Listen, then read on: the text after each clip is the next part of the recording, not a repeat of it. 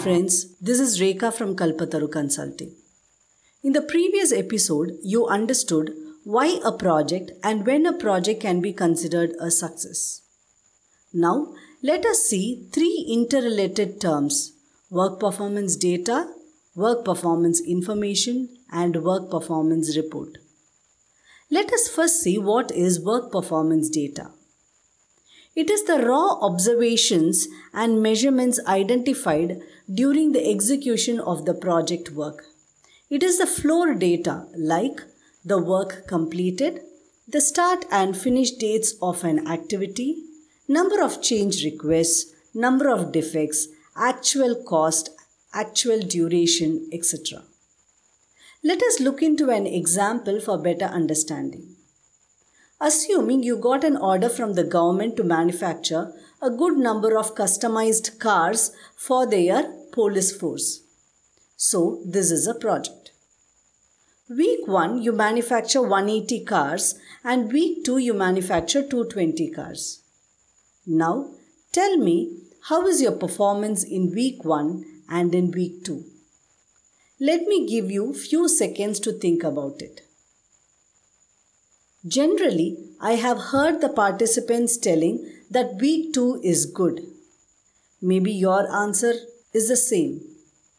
Okay, how do you say that week 2 is good? Then the answer would be, compared to week 1, week 2 is good.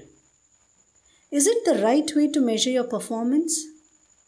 Don't you have to compare the data with your target, your plan, to say whether your performance is good, bad, or ugly? Am I right? Now, with the 180 cars in week 1 and 220 cars in week 2, you cannot tell that the performance is good, bad, or ugly. This is the raw data, the actual data. Got it? This raw data, the actual data, is called as work performance data, with which you cannot tell how is your performance. This is the basic data. Next, as running in your mind, if you have a target to compare your data, you can say whether your performance is good, bad, or ugly. In this case, if I say that it's a 4-week project and every week target is 250, then you will be able to compare your data with your plan, that is, your target of 250, and say that your first week performance of 180 is below the target. Hence, your performance is bad. Week 2, against a target of 250, only 220 was manufactured.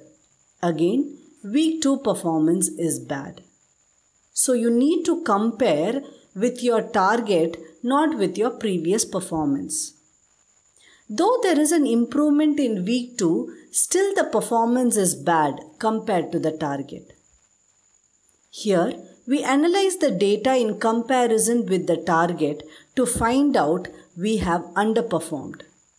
And also, further analysis will help you to find out the variance, the trend, and also the root cause of the variance. This information of the performance, the variance, and the root cause is called as work performance information.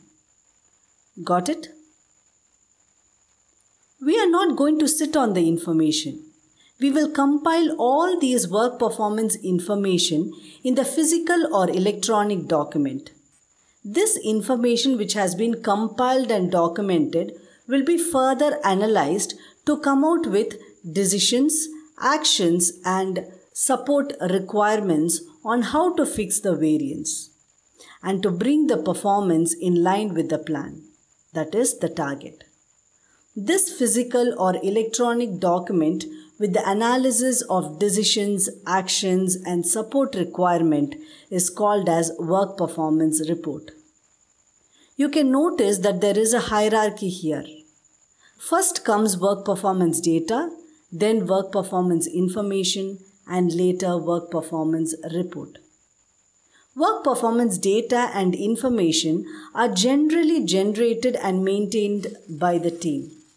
Work performance report is submitted to the management to bring in awareness on the project performance and to request for support requirement.